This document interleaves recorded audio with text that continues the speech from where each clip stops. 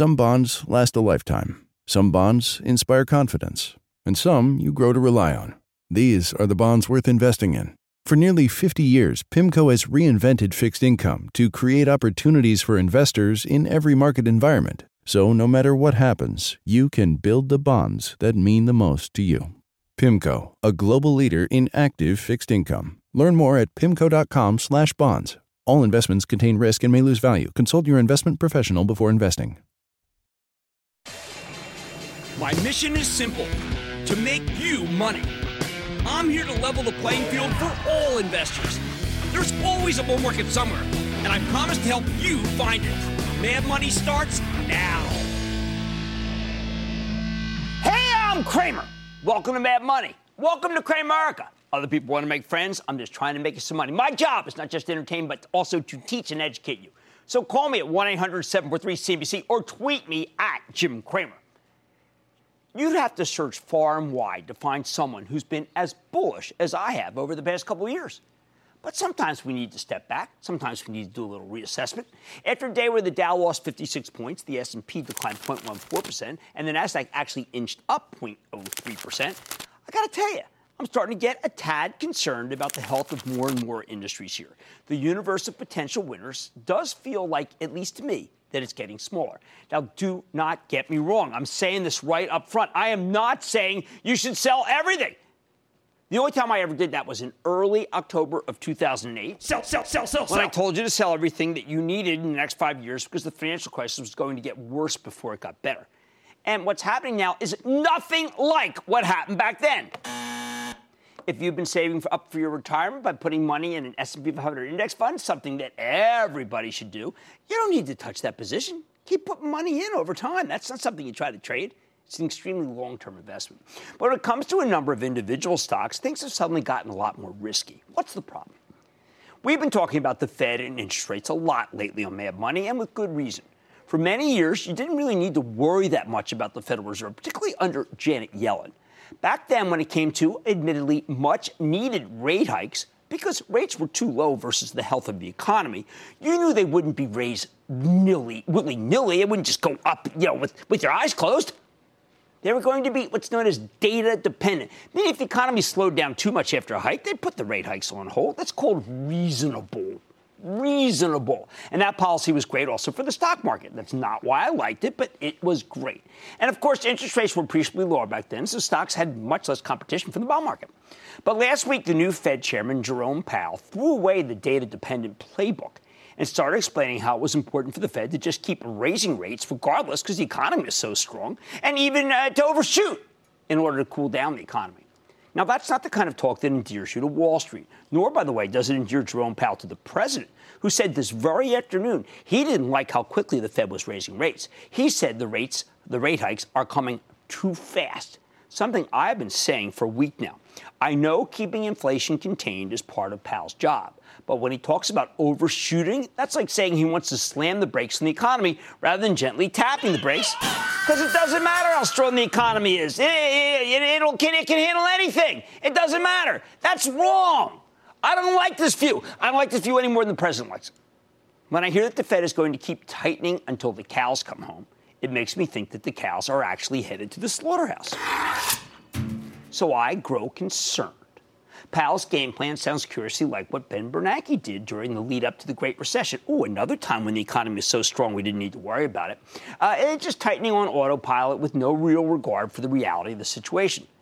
But it's not just the financial crisis. When you get to be my age, you've seen this story over and over again. Lockstep rate hikes from the Fed causes an economic slowdown. It almost never has a happy ending, something the business side of President Trump knows all too well. Now, all day today, I got the vibe that I'm supposed to be dead wrong on this, that the economy's just so strong that I'm totally off the reservation. But let me say this about the reservation. I don't take my cue from the Fed or its data. I don't actually have that much regard for top-down macro data about the whole economy, and even including the Fed's data. I'm what's known as a bottoms-up guy, meaning I prefer to listen to individual companies, sopping up what they tell me like the world's biggest sponge. I suspect I speak to more CEOs than just about anyone else in the media world, if not the actual world. I take what they tell me and I piece it together into a mosaic about the whole country. That's my job. And here's what I know and what I hear.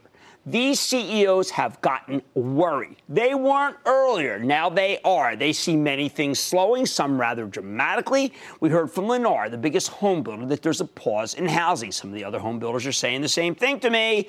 I always point out that housing punches well above its weight in terms of its impact on the economy. I don't like what I'm hearing about loan growth, and I bet we'll be even more concerned about it when the banks start reporting on Friday. That could impact the whole construction industry, which is a lot of jobs.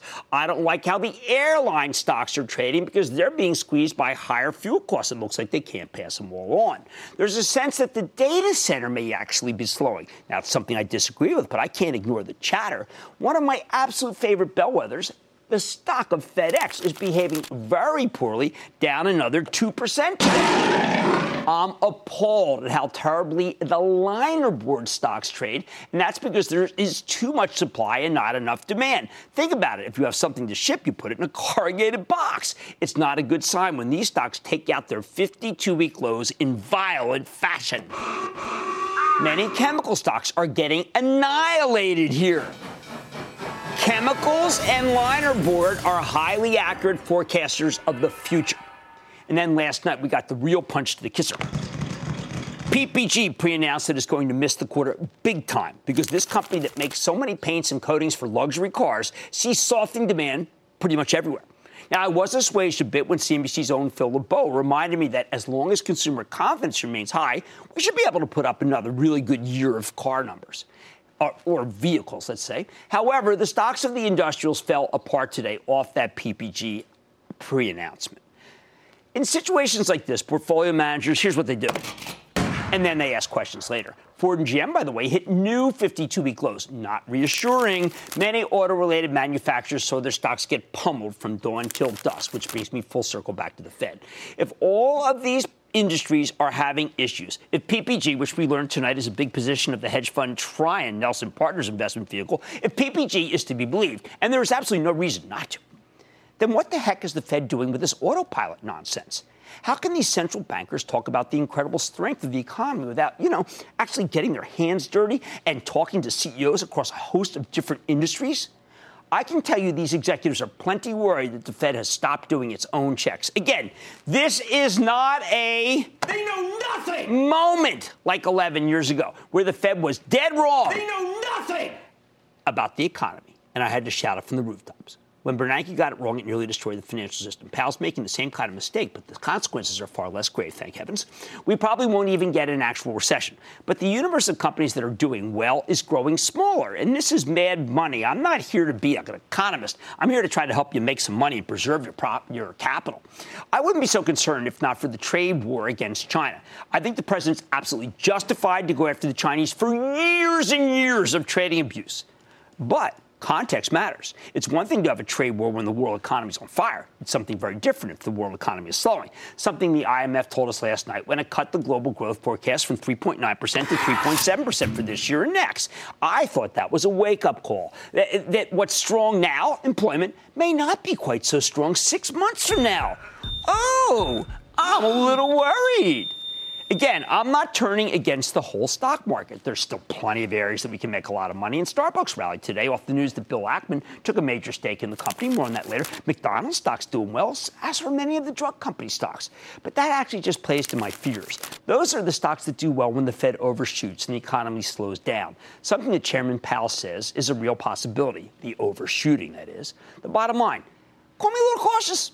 I think we can go higher. But the stocks taking us higher are the wrong stocks if you believe the economy's in good shape. They're the right stocks if you believe, well, that I'm right and we could have a Fed-mandated slowdown. I sure hope I'm wrong. But on a day like this, where we get some dire news from PPG, I'm feeling right as rain. Brian in Texas. Brian. Booyah, Jim. Booyah, Brian. My question is about GG Gold Corp. There were some protesters that blocked the mine and that could have hurt production. Around the same time in July, the stock dropped by almost 30%. With the market the way it is and Gold Corp's commitment to environmentally friendly practices, could this be where the stock turns around? You know what? I am so fed up with the gold stocks. I like gold. I like GLD. I'm a believer in gold. I think it's a good diversification. But the stocks have systematically let me down, and I feel awful about recommending any of these. All right.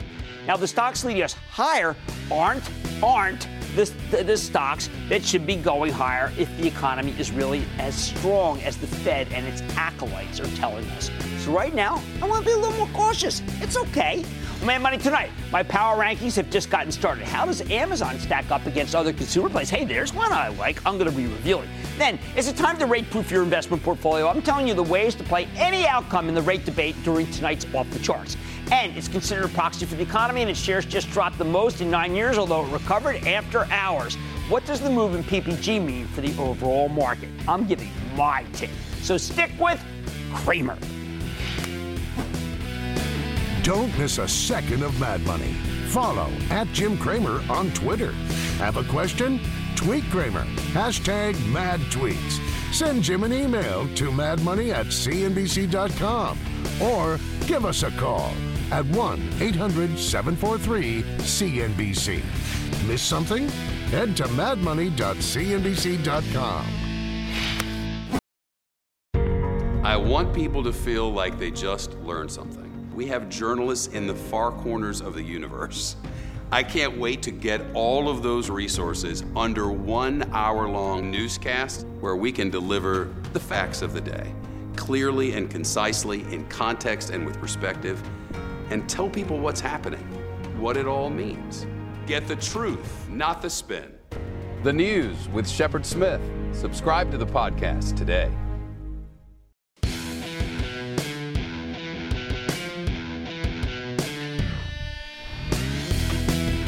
All week, we're rolling out power rankings for each sector of the stock market, just like how gamblers use power rankings to gauge the strength of football teams. While a team's actual win-loss record tells you how it's done all season, the power rankings are designed to give you a sense of how it stacks up against the competition right now, at this very moment. In stock market terms, your stock performance is like your record. It's great if you own something that's up big during the first 9 months of the year, but past performance is not necessarily an indicator of future success. So in the Cramer Power Rankings, we judge the members of each group by where we think they're going, not where they've been. Last time we started with the communication services cohort, that weird agglomeration of phone carriers, cable companies, media plays. Tonight we're going to rank a couple more groups, starting with the consumer discretionary sector. Hey, by the way, that's just Wall Street speak for the restaurants and retailers and many of the suppliers like the apparel companies. Now, the consumer discretionary group has had a real good year in 2018. When employment is booming, when the government's cutting taxes, at least on corporations and on people who live in red states, you better believe the retailers and the restaurants are going to outperform. In the last few days, though, the group has lost some of its mojo. These names got hard hit in the sell-off. So as we head into the end of the year, which of the discretionary names can still hold up, or at least the best place to be in a diversified portfolio that includes some discretionaries? Well, why don't we start by looking up the top performers? Because it's good to know what's been working, even if they won't all necessarily keep working. Bizarrely enough, the top performer here isn't Amazon. It's Advanced Auto Parts, up 69%. Amazon comes in second, up 60%. A resurgent Chipotle, we had them on last week, not too distant third. Then there's TJX, O'Reilly Automotive, Under Armour, Target, Macy's, Kohl's, Nordstrom, Nike, VF Corp, Ralph Lauren. You get the idea. Some restaurants, some auto chains, and a lot of department stores, off-price plays, you know, the usual. So where do these winners stand in the Cramer Power Rankings for the consumer discretionary space? Well, we're not just going to crib from what's working right now. We got to think bigger, longer term. While Amazon may be the second best performer year to date, it's number one in our Power Rankings. How could the retail Death Star be anything else? Funnily enough, you're actually getting a rare buying opportunity here. Amazon dominates every retail market they get into. Their Prime subscription service is essential. Their web services division, unparalleled. And they're making more and more money from selling online advertising. Did you know that Amazon's already the number 3 player in internet advertising? Just like web services did a few years ago, the ad business really kind of snuck up on investors. You can place an ad just where and when the customer is looking to make a purchase. That's hard to beat. Yet the stock has pulled back $180 from its recent highs. And historically, when Amazon sells off, it has turned out to be a buying opportunity every single time. Now, maybe this time will be different, but I doubt it. Not only does Amazon continue to have terrific sales growth, the company's finally started to deliver some fabulous earnings per share, too. For the last 4 quarters in a row, they've earned much, much, much more than anyone expected. Hey, last time it was $5 and change. Wall Street was looking for $2.54. The bull case here was always that Amazon could turn on the profitability spigot whenever they wanted to. It just made more sense for the company to continue to spend the money it needs for growth opportunities. Well, that strategy worked. I think the recent correction, I'm calling it a gift. Second in the consumer discretionary power rankings, TJX, the parent of TJ Maxx, Marshalls, and Cramer Fave Home Goods, although I like them all. I was just in TJ Maxx the other day. I just recommended this stock last week, and I like the stock even more now that it's pulled back a bit from its recent highs. For those of you who don't remember, TJX belongs to the one retail category that seems to be somewhat immunized against Amazon, the off-price chains. That's why I've liked this for so long. When department stores are desperate to get rid of their seasonal inventory that didn't sell so they can bring in new product, they sell it to companies like TJX for a pittance. Then TJX marks it up, sells it to you at a price that's still much lower than where you'd find it anywhere else. The whole model ends up creating a bit of a treasure hunt experience. It's like that episode of The Simpsons where Marge finds a massively marked down Chanel suit at a discount store. There's some doubters here, but I think the numbers speak for themselves. In the latest quarter, TJX delivered a 6% increase in same-store sales. You know, that's the key metric, and that was much better than the 2.1% number that the analysts were looking for. They're practically coining money here. And I bet America's premier off-price chain is going to have a very good holiday season. How about number 3? Okay, Kohl's, KSS, the second best performing department store stock. It's 2018. It's up 31% for the year. Why Kohl's over Macy's or Nordstrom? Well, we've been buyer of this one for the Charitable Trust. You can follow along by joining the ActionAlertsPlus.com club, and I'll tell you why. You want some traditional department store exposure going into the holidays this year. Between the strong job market and the job cuts, I think retail's about to have a Merry Christmas. But again, why Kohl's? Because the value-based chain has been making major self-improvement efforts. For example, they've gotten better at inventory management, bolstering their gross margins. And Kohl's also has a bunch of new initiatives like smaller format stores and an actual partnership with Amazon, with the Death Star. They've got a pilot program where you can buy from the online behemoth and then return your stuff via Kohl's, which strikes me as a brilliant way to generate traffic, especially given that you need to walk all the way through what's known as the racetrack of the store to reach the place where you can return your unboxed Amazon wares. The analysts are forecasting flat same-store sales in the fourth quarter thanks to strong comparisons from last year, and the stock has now pulled back $11 from its highs. Remember, we're all worried about a slowdown in the economy. I still think you should call me a buyer. Next up, fourth, the consumer discretionary power ranking is VF Corp. Yes, the parent of North Face, JanSport, and the Red Hot Vans, among a host of other brands. As I've said before, I think Vans alone is a huge opportunity for VFC. They've taken a skateboarding shoe and turned it into a lifestyle brand. At the same time, the company's about to spin off its not-so-hot jeans business early next year, and last week they announced the sale of their Reef sandal business. You know what? Here's what I'm thinking. Basically, VF Corp is paring back its non-essential divisions and focusing on their very best brands, creating a lean, mean earnings machine. The transformation will really start to kick in early next year, which is why I think VF Corp makes so much sense here at the beginning of the fourth quarter. And I know it's run a lot, but you know what? It's changing its stripes in a positive direction. Number 5, finally, is Nike. Until last week's big market-wide sell-off, Nike had been on fire. The reason? They figured out how to fend off the resurgent competition from Under Armour and Adidas by rolling out fabulous new products and selling them, personalizing them even, directly to the consumer, DTC. Business is booming. I liked Nike's last quarter, but the stock has pulled back 5% since then, of course, because of the overall market turmoil, and I think the dip is worth buying. Oh, and one more thing. It doesn't show up in the power rankings at all, but today we found out that Bill Ackman, the hedge fund manager, is taking a big position in Starbucks. I think it would be a mistake to chase it up here after the announcement, but Starbucks is a well-run company with a huge buyback, and I think we'll have a good fourth quarter.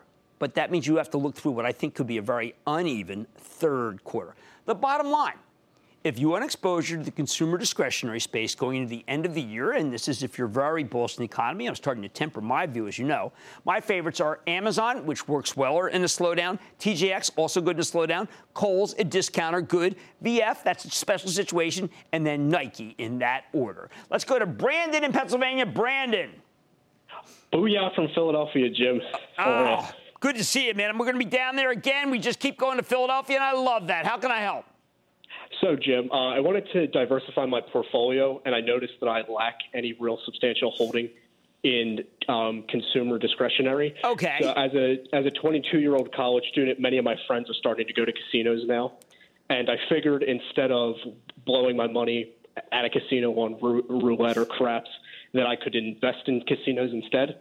So I wanted your opinion on Red Rock Resort, ticker RR, and whether you thought it was a buy, given it has experienced about an 8% pullback in the last few days, and it's seemingly insulated from the trade war issues that are going on right Brandon, now. I can't talk you out of that one, and stock's down a lot. I do and have been recommending Pinnacle Entertainment. Remember, I share with you the antipathy toward owning a casino stock that has a major position in Macau. Yours doesn't, but I think Red Rock is not as good as Pinnacle Entertainment, symbol PNK.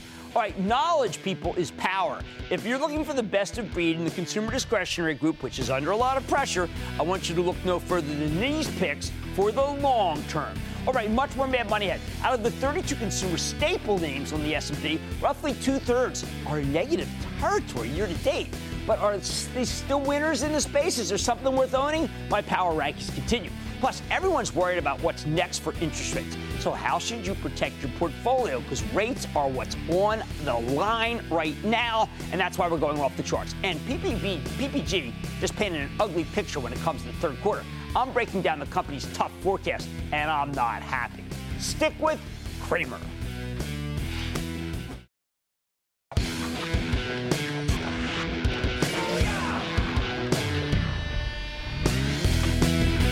As we go through each sector, laying out the Cramer Power Rankings to show you which stocks I like most as we head into the end of the year. Some groups will inevitably look a lot better than others. We just highlighted the consumer discretionary space at retail, and that cohort had been on fire until the economy seemed to, let's say, run into a wall, I think, because rates are going high too fast.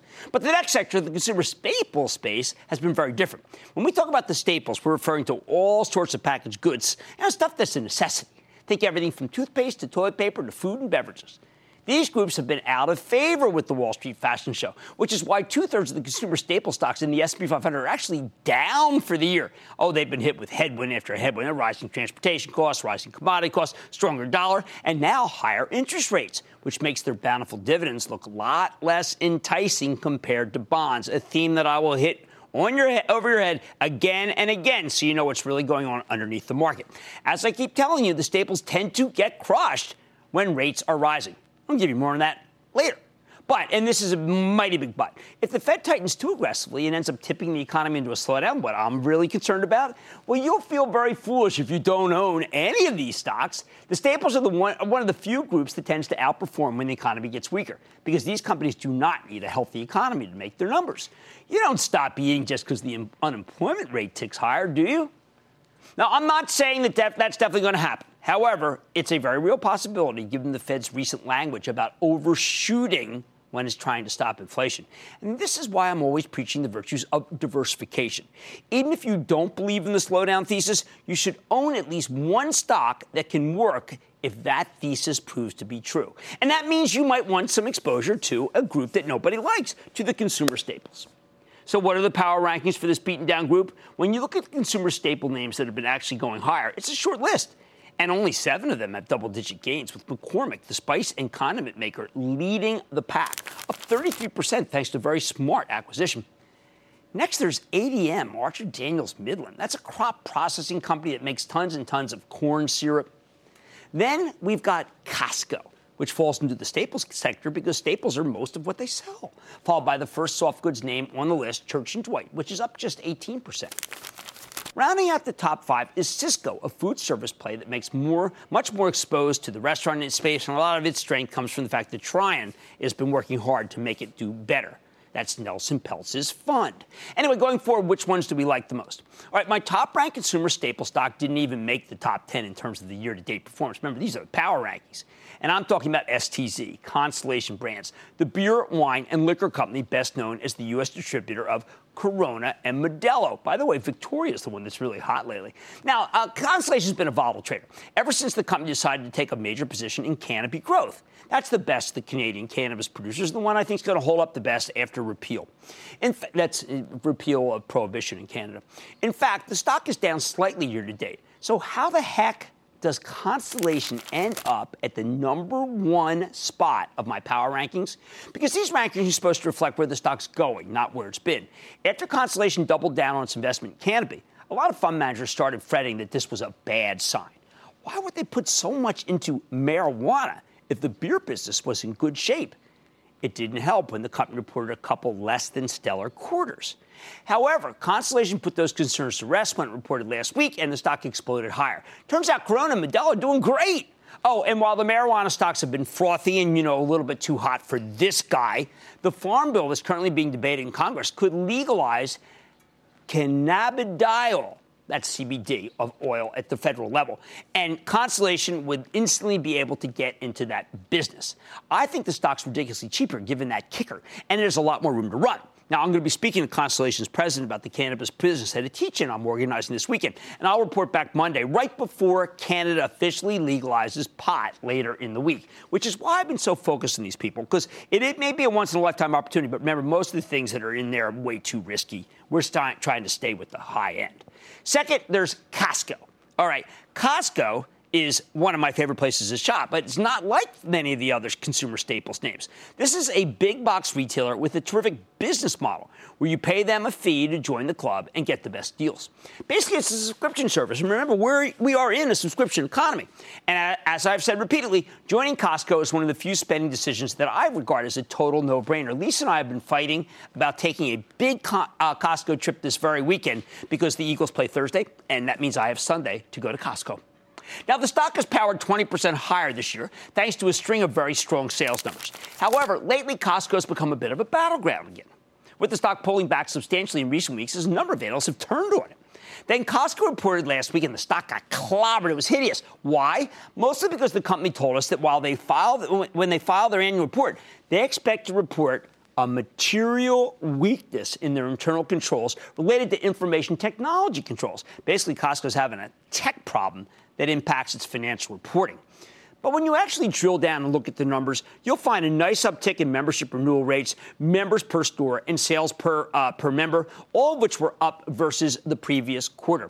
I don't think the IT issue, which did not cause a restatement, which is what I most fear, will be a big deal. And now the stock's down nearly 9% from September highs. I'd be a buyer here. Be careful. Some people think it's a big head and shoulders pattern now. I point this stuff out because that's the chatter. Third, there's McCormick, the best performer in the group. McCormick's the top dog in the spice industry, and last year they made this gigantic bet on condiments, buying Frank's Red Hot sauce and French's mustard from Reckitt Benckiser. At the time, Wall Street was skeptical, but the deals turned out to be a huge win. The stock has given you some monster gains since CEO Lawrence Kurzius paid us a visit last year to explain the acquisition, convincing us of its worth, and I bet it's got more room to run. Number 4 in my consumer staple power rankings, many people will be familiar with this from our constant interviews with this fantastic CEO, and that's Clorox. This is actually the only typical staples play on my list. Clorox is a classic consumer packaged goods company with a solid 2.6% yield. This is the kind of stock you buy when you're worried about the Fed-mandated economic slowdown that I am so concerned about that I've talked about for the last week. But why Clorox rather than, say, 2 others that are bigger, Procter & Gamble or this not as big Kimberly-Clark? Well, because this is a tough environment for the soft goods names, and I trust Clorox's CEO, Ben O'Doer, to execute better than his rivals. Call it survival of the fittest. The company's gotten aggressive about cutting costs, and as a result, its stock has held up better than the other consumer packaged goods plays, although it's still barely up for the year. Clorox has also been trying to raise price, and I think that will give them some nascent growth for 2019. So if you want to protect your portfolio against a slowdown, I think you could consider owning some Clorox. What a great household name. Fifth, and finally, we've got one that I have tried to proselytize about because it's so well run, and that's Estee Lauder. Again, this is an outlier in the consumer staples sector. Frankly, you could argue the cosmetic kingpin doesn't belong in this group, but for a lot of us, makeup is a necessity these days. While the stock is up 10% for the year, it's been held back by worries about the closure of a major distributor, Bon-Ton stores, and the fact that the company gets 12% of its sales from perhaps slowing China. Even as Estee Lauder, led by the fantastic Fabrizio Freda, keeps delivering fantastic results, the stock just hasn't been getting the credit it deserves. And maybe that's the opportunity. It's been weak of late because the last quarter was not the usual blowout. The bottom line, you need some exposure to the staples for the sake of diversification, which you know we believe in on Mad Money. However, if you believe interest rates will keep going higher, you might want to stick with an atypical one like Constellation Brands, Costco, McCormick, and Estee Lauder, rather than a standard bond market alternative like Clorox. Mad Money is back after the break.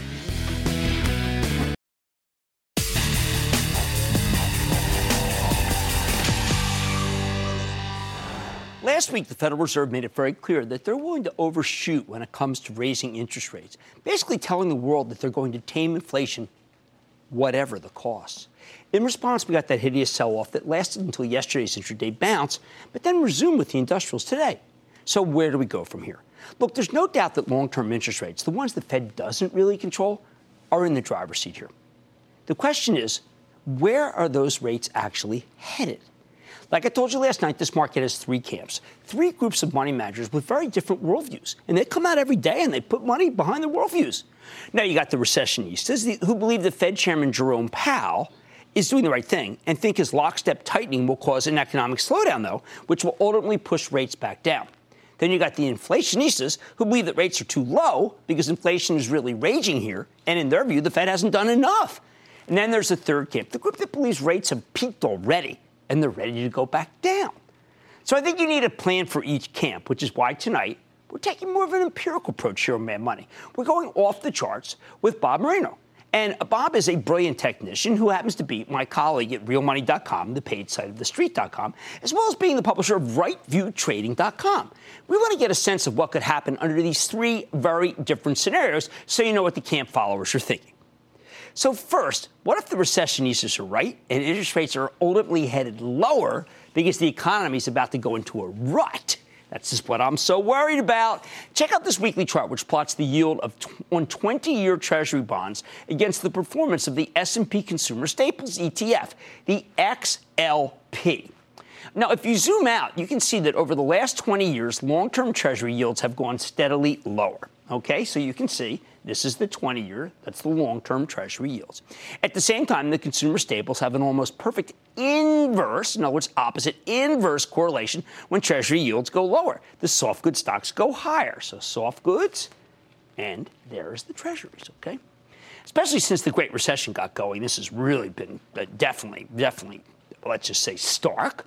This is why I'm always telling you that the consumer packaged good plays are bond market equivalents. That's the term I use. Their high dividends mean that bonds are their competition. Some investors simply want a nice, steady yield with relatively low risk. They'd rather get that from bonds, right, because they don't have a lot of risk. And treasuries, by the way, are risk-free. But for years now, bonds haven't paid out enough to be an attractive option. Remember, they don't have a capital appreciation stream, just the income stream. So the staples and treasuries have always been in opposition. But Moreno points out that this negative correlation really accelerated in 2011. When the yield on the 20-year dropped below 3%. Suddenly, the consumer staple stocks caught fire in a major way. Even though their growth tends to be anemic, the Staples Index has more than doubled in the last 7 years, because for most of that time, the bond market competition was practically non-existent. I've told you how this dynamic works before, but it's still kind of stunning to see it laid out in visual form like this, isn't it? I mean, to me, when I saw this, I said, we got to do this off the charts. This is really, really cool. Anyway, now Moreno's concerned because earlier this year, the 20-year crossed back above the 3% line, and that's right here. You can see that, okay? And it's currently at 3.29%. Sure enough, when that happened, the staples started getting slammed, although in the past few days, they've rebounded somewhat. If you think rates are headed still higher, Moreno's chart work should leave you in no doubt that the consumer staples are going to get poleaxed. But what if the recessionistas are right about a Fed-mandated economic slowdown, which pushes long-term rates right back down? Moreno says that if long-term rates go back below 3%, then the consumer staples and the utilities, all the slow and steady bond market alternative stocks, can go higher again. And when it comes to the staples, Moreno thinks you should take a look at the daily chart of a stock that I'm not going to recommend because it's a tobacco stock, but lets him do the talking here. The daily chart of Philip Morris International, the global tobacco company that sells Marlboros and hosts of other brands overseas, okay? And this is PM, you see we're looking at here. Philip Morris supports a bountiful 5.4% yield. So it's exactly the kind of bond market alternative stock we're talking about here. Moreno points out that the stock has been stuck between 74 and 76 for the past few months. And you can see that. Look at this. It's kind of in a range, right? Philip Morris, though, has been forming, the stock's been forming an inverse head and shoulders formation. It's like an upside down person, right? And this is one of the most reliably bullish patterns in the chart book. Well, then there's the moving average convergence divergence. That's the oscillator up top, okay? It's also known as the MACD. It's a powerful momentum indicator that helps technicians detect changes in the stock's trajectory, most importantly, before they happen. If it's coincident, what good would that do, right? Marino notes that it just made a bullish crossover. Boom, you see this? A bullish crossover last month, and it's been roaring higher, another positive development. Plus, we talked to Mark Chaikin a lot. There's the Chaikin money flow, which measures the level of buying and selling pressure. It went very positive in August. Okay, you can see this, right? And stayed that way for a while. In short, Marino thinks there's a lot of buying interest in Philip Morris International. So we see this, we add this, and we do this, and we get a positive story. Now, back in April, the stock gapped down from 96 to 90. Okay, you can see this. It's currently trading at just under 85 right here. If long-term interest rates start going lower, Marino believes Philip Morris could rebound back to 90 and then quickly fill in this gap. That would be filling in the gap that would take it up to here and perhaps even higher. But remember, that's a mighty big if. By the way, the same goes for most of the other bond market equivalents, from the consumer packaged goods stocks to the utilities. These stocks will catch fire if the economy slows and bond yields go back down. That's what I was so afraid of today when I saw stocks like McDonald's going higher. Those are not the right kinds of stocks if you think there's going to be an economic expansion. But what if the inflationistas are right and long-term rates keep rising? Well, then the banks are one of the few groups that wins, because when longer-term rates go higher, the financials can charge you more for loans, something they really need to do with the Fed boosting short-term rates, which those determine what the bank pays you for your deposits. So check out the daily chart of Citigroup, letter C. Marino points out that Citi's been making higher highs and higher lows since June. Okay, so you see this pattern? With the action forming a rising channel. At the same time, Citi's short-term 50-day moving average, and that is the red, just crossed above its long-term 200-day moving average, the blue. And this is like the holy grail of technical analysis. They call it the golden cross, and it's typically a sign that a stock is definitely headed higher. Still, Citi met some resistance, and the stock's currently cooling its heels in the low 70s. And you see how it got up here, and now it's kind of marking time right there. But if long-term rates keep climbing, Marino believes that resistance will be broken and this stock will roar. His only real concern? Well, it's the accumulation distribution line down here, which tells you whether big institutions are buying or selling. And it has failed to keep pace with the move, actually going lower as Citi stock rallied. However, Marino thinks that will change if rates continue to go higher. I don't have that level of conviction, frankly. Finally, what about the moderation scenario? What if long-term rates simply stabilize here? If that's the case, Marino argues that the home builders, wow, talk about a down-and-out group, the home builders could finally make a comeback. These stocks have been stinking up the joint. The group's down roughly 20% for the year because everyone knows that housing gets crushed when mortgage rates become too expensive. You even had Lennar talking about a pause in the housing market last week. Denver, once the hottest market in the country, is freezing over. But if rates stabilize, Marino thinks that Wall Street may actually be willing to circle back to the home builders, because it means their worst fears may not materialize. In that case, which one does he like? Well, he takes and looks at the weekly chart of D.R. Horton, which has been one of the better performers in a lousy group. He points out that the stock is right above its floor of support. This is amazing because I couldn't find a single good thing about this. And it's a floor that was successfully retested last week. And if rates stabilize, he can see Horton rallying back to its ceiling of resistance at 46. Now, here's the bottom line. The charts, as interpreted by Bob Marino, suggest that you want to buy the soft goods stocks like Philip Morris if bond yields go lower. And you want to buy the banks like Citi if they go higher. And you might even consider owning a home builder if they simply stabilize right here. Remember, we own Citi for my charitable trust, which you can follow along by joining the ActionAlertsPlus.com club and the Big Bank reports on Friday morning. Mad Money's back after the break.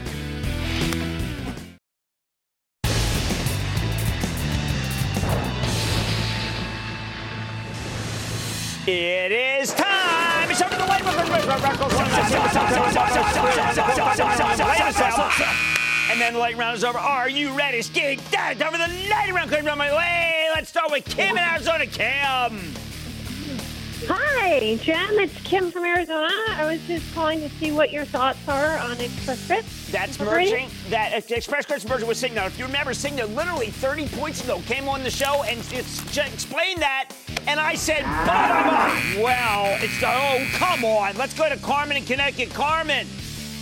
Hey, Jim. How are you? I am good. How about you, Carmen? Good. Thank you so much for taking my call. Of Here's course. my question. Our grandson is graduating high school in June. And we were thinking, my husband and I were thinking of starting a stock portfolio for him as our gift to him. I had Lockheed Martin in mind. I was kind of going in the area of defense. I like defense, but I don't want you to Lockheed Martin. I want you to do Raytheon, because Lockheed Martin has already moved to Raytheon's lag. Let's go to Chris in Minnesota. Chris. How's it going, surfing the land in 10,000 leagues? Oh, there you go. What's going on? Nothing. I got a high margin, high growth stock called Amyris, AMRS. I don't know it. I'm going to have to come back. It is a small cap company that I'm not sure about. Let's take one more. Let's go to Michael in Florida. Michael.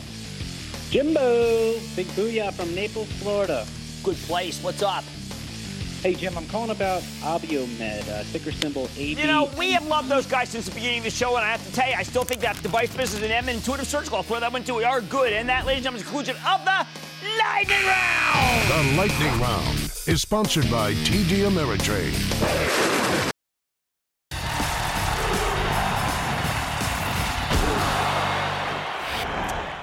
We need to talk about PPG. This specialty chemical company, a huge maker of paints and coatings, really bushwhacked us last night. Which is why the stock ultimately plunged 10% today in regular trading. As I told you earlier, PPG is important. First, there's the obvious thing. The company put out a note yesterday morning that talked about escalating costs for materials, freight, and labor. Not so hot, I know. But then it released the whole thing under a simple headline of its own devising. Quote, PPG announces global price increase for automotive OEM coatings, end quote. That headline, the accompanying press release, never talked about demand, except in the following phrase. Quote, this price increase is vital to sustaining our history of innovating these next-generation solutions and enhancing our ability to continue to meet demand. The implication of that statement seemed very clear to me. The company could put through all the price increases it needs because the demand for its product is strong. The stock rallied nicely on the news. Obviously, others felt the same way I did. But boy, was that ever wrong. After the close, PPG told us what I think is a different story. The company issued a full-blown negative pre-announcement. Management says they'll earn $1.41 to $1.45. Wall Street was looking for $1.59. Ouch. And then for the next quarter, they're forecasting just $1.03 to $1.13, well below the $1.32 number the analysts were expecting. The culprit? PPG told us that, and I quote, we saw overall demand in China soften, and we are experiencing weaker automotive refinish levels as several of our U.S. and European customers are carrying high inventory levels due to lower end-use demand, end quote. Oh, man, that's brutal. Remember, just that morning, these guys have been talking about the need to continue to meet demand. What the heck happened between 8:08 a.m., when it put out that first release about the price increase, and 4:49 p.m., when it pre-announced that nasty downside view? Honestly, it's amazing that until last night, PPG hadn't been hurt as badly as a lot of the other auto suppliers. But what's even more stunning is just how wrong this company was about what lay ahead. I know it's been nearly 3 months since PPG gave us some insight into the future on its last conference call, and in Wall Street terms, that's a lifetime ago. Still, though, that call, management expressed a lot of optimism about the auto industry. Here's what CEO Michael McGarry had to say. Surprisingly, the OEM automotive had a good first half of the year, slightly better than expectations. And we see no reason why the second half won't continue. The only negative there, of course, is whether or not people were trying to buy ahead of the tariffs. So we won't know that just yet, end quote. Could they have been buying ahead and McGarry simply didn't know? Was his crystal ball that bad? After the change in tone between yesterday's press release and pre-announcement, nothing would surprise me about these guys. One thing's for certain. Any company with any exposure to the auto industry or the price of oil, for that matter, not to mention the strong dollar and the rising cost of transportation, will now be considered to be something that should be held for sale unless proven innocent. That's what these numbers from PPG mean. It turned whole swaths of this market toxic from the get-go today. The industrial stock weakness can be traced right back to PPG. The saving grace? The company didn't blame housing or aerospace, two other important businesses, although the former was already dinged when Lowe's dropped PPG's Olympic brand paints and stains just last February. That was terrible. This week, this seems to be about the autos. It's also terrible. But alas, that's the really only saving grace I can think of, that it was about the autos, especially as the tariff situation with China has only gotten worse, and Europe slowed even more since the quarter ended. In other words, if you think these numbers are bad, just you wait, because it can get worse. And I bet a whole host of industrials turned out to be a lot more like PPG than we'd want, which is why I'm so worried about what the Fed is doing.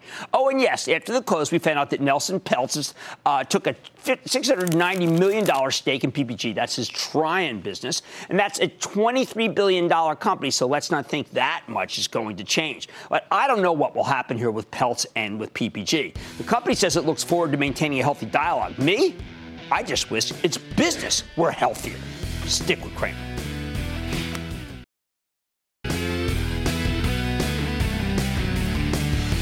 Look, I hope it rallies, but hope shouldn't be part of the investing equation. I just want the Fed to not be lockstep. Come on, guys. Give us a break. The economy is not that strong to be able to handle all those rate hikes. Hey, what can I say? It's true.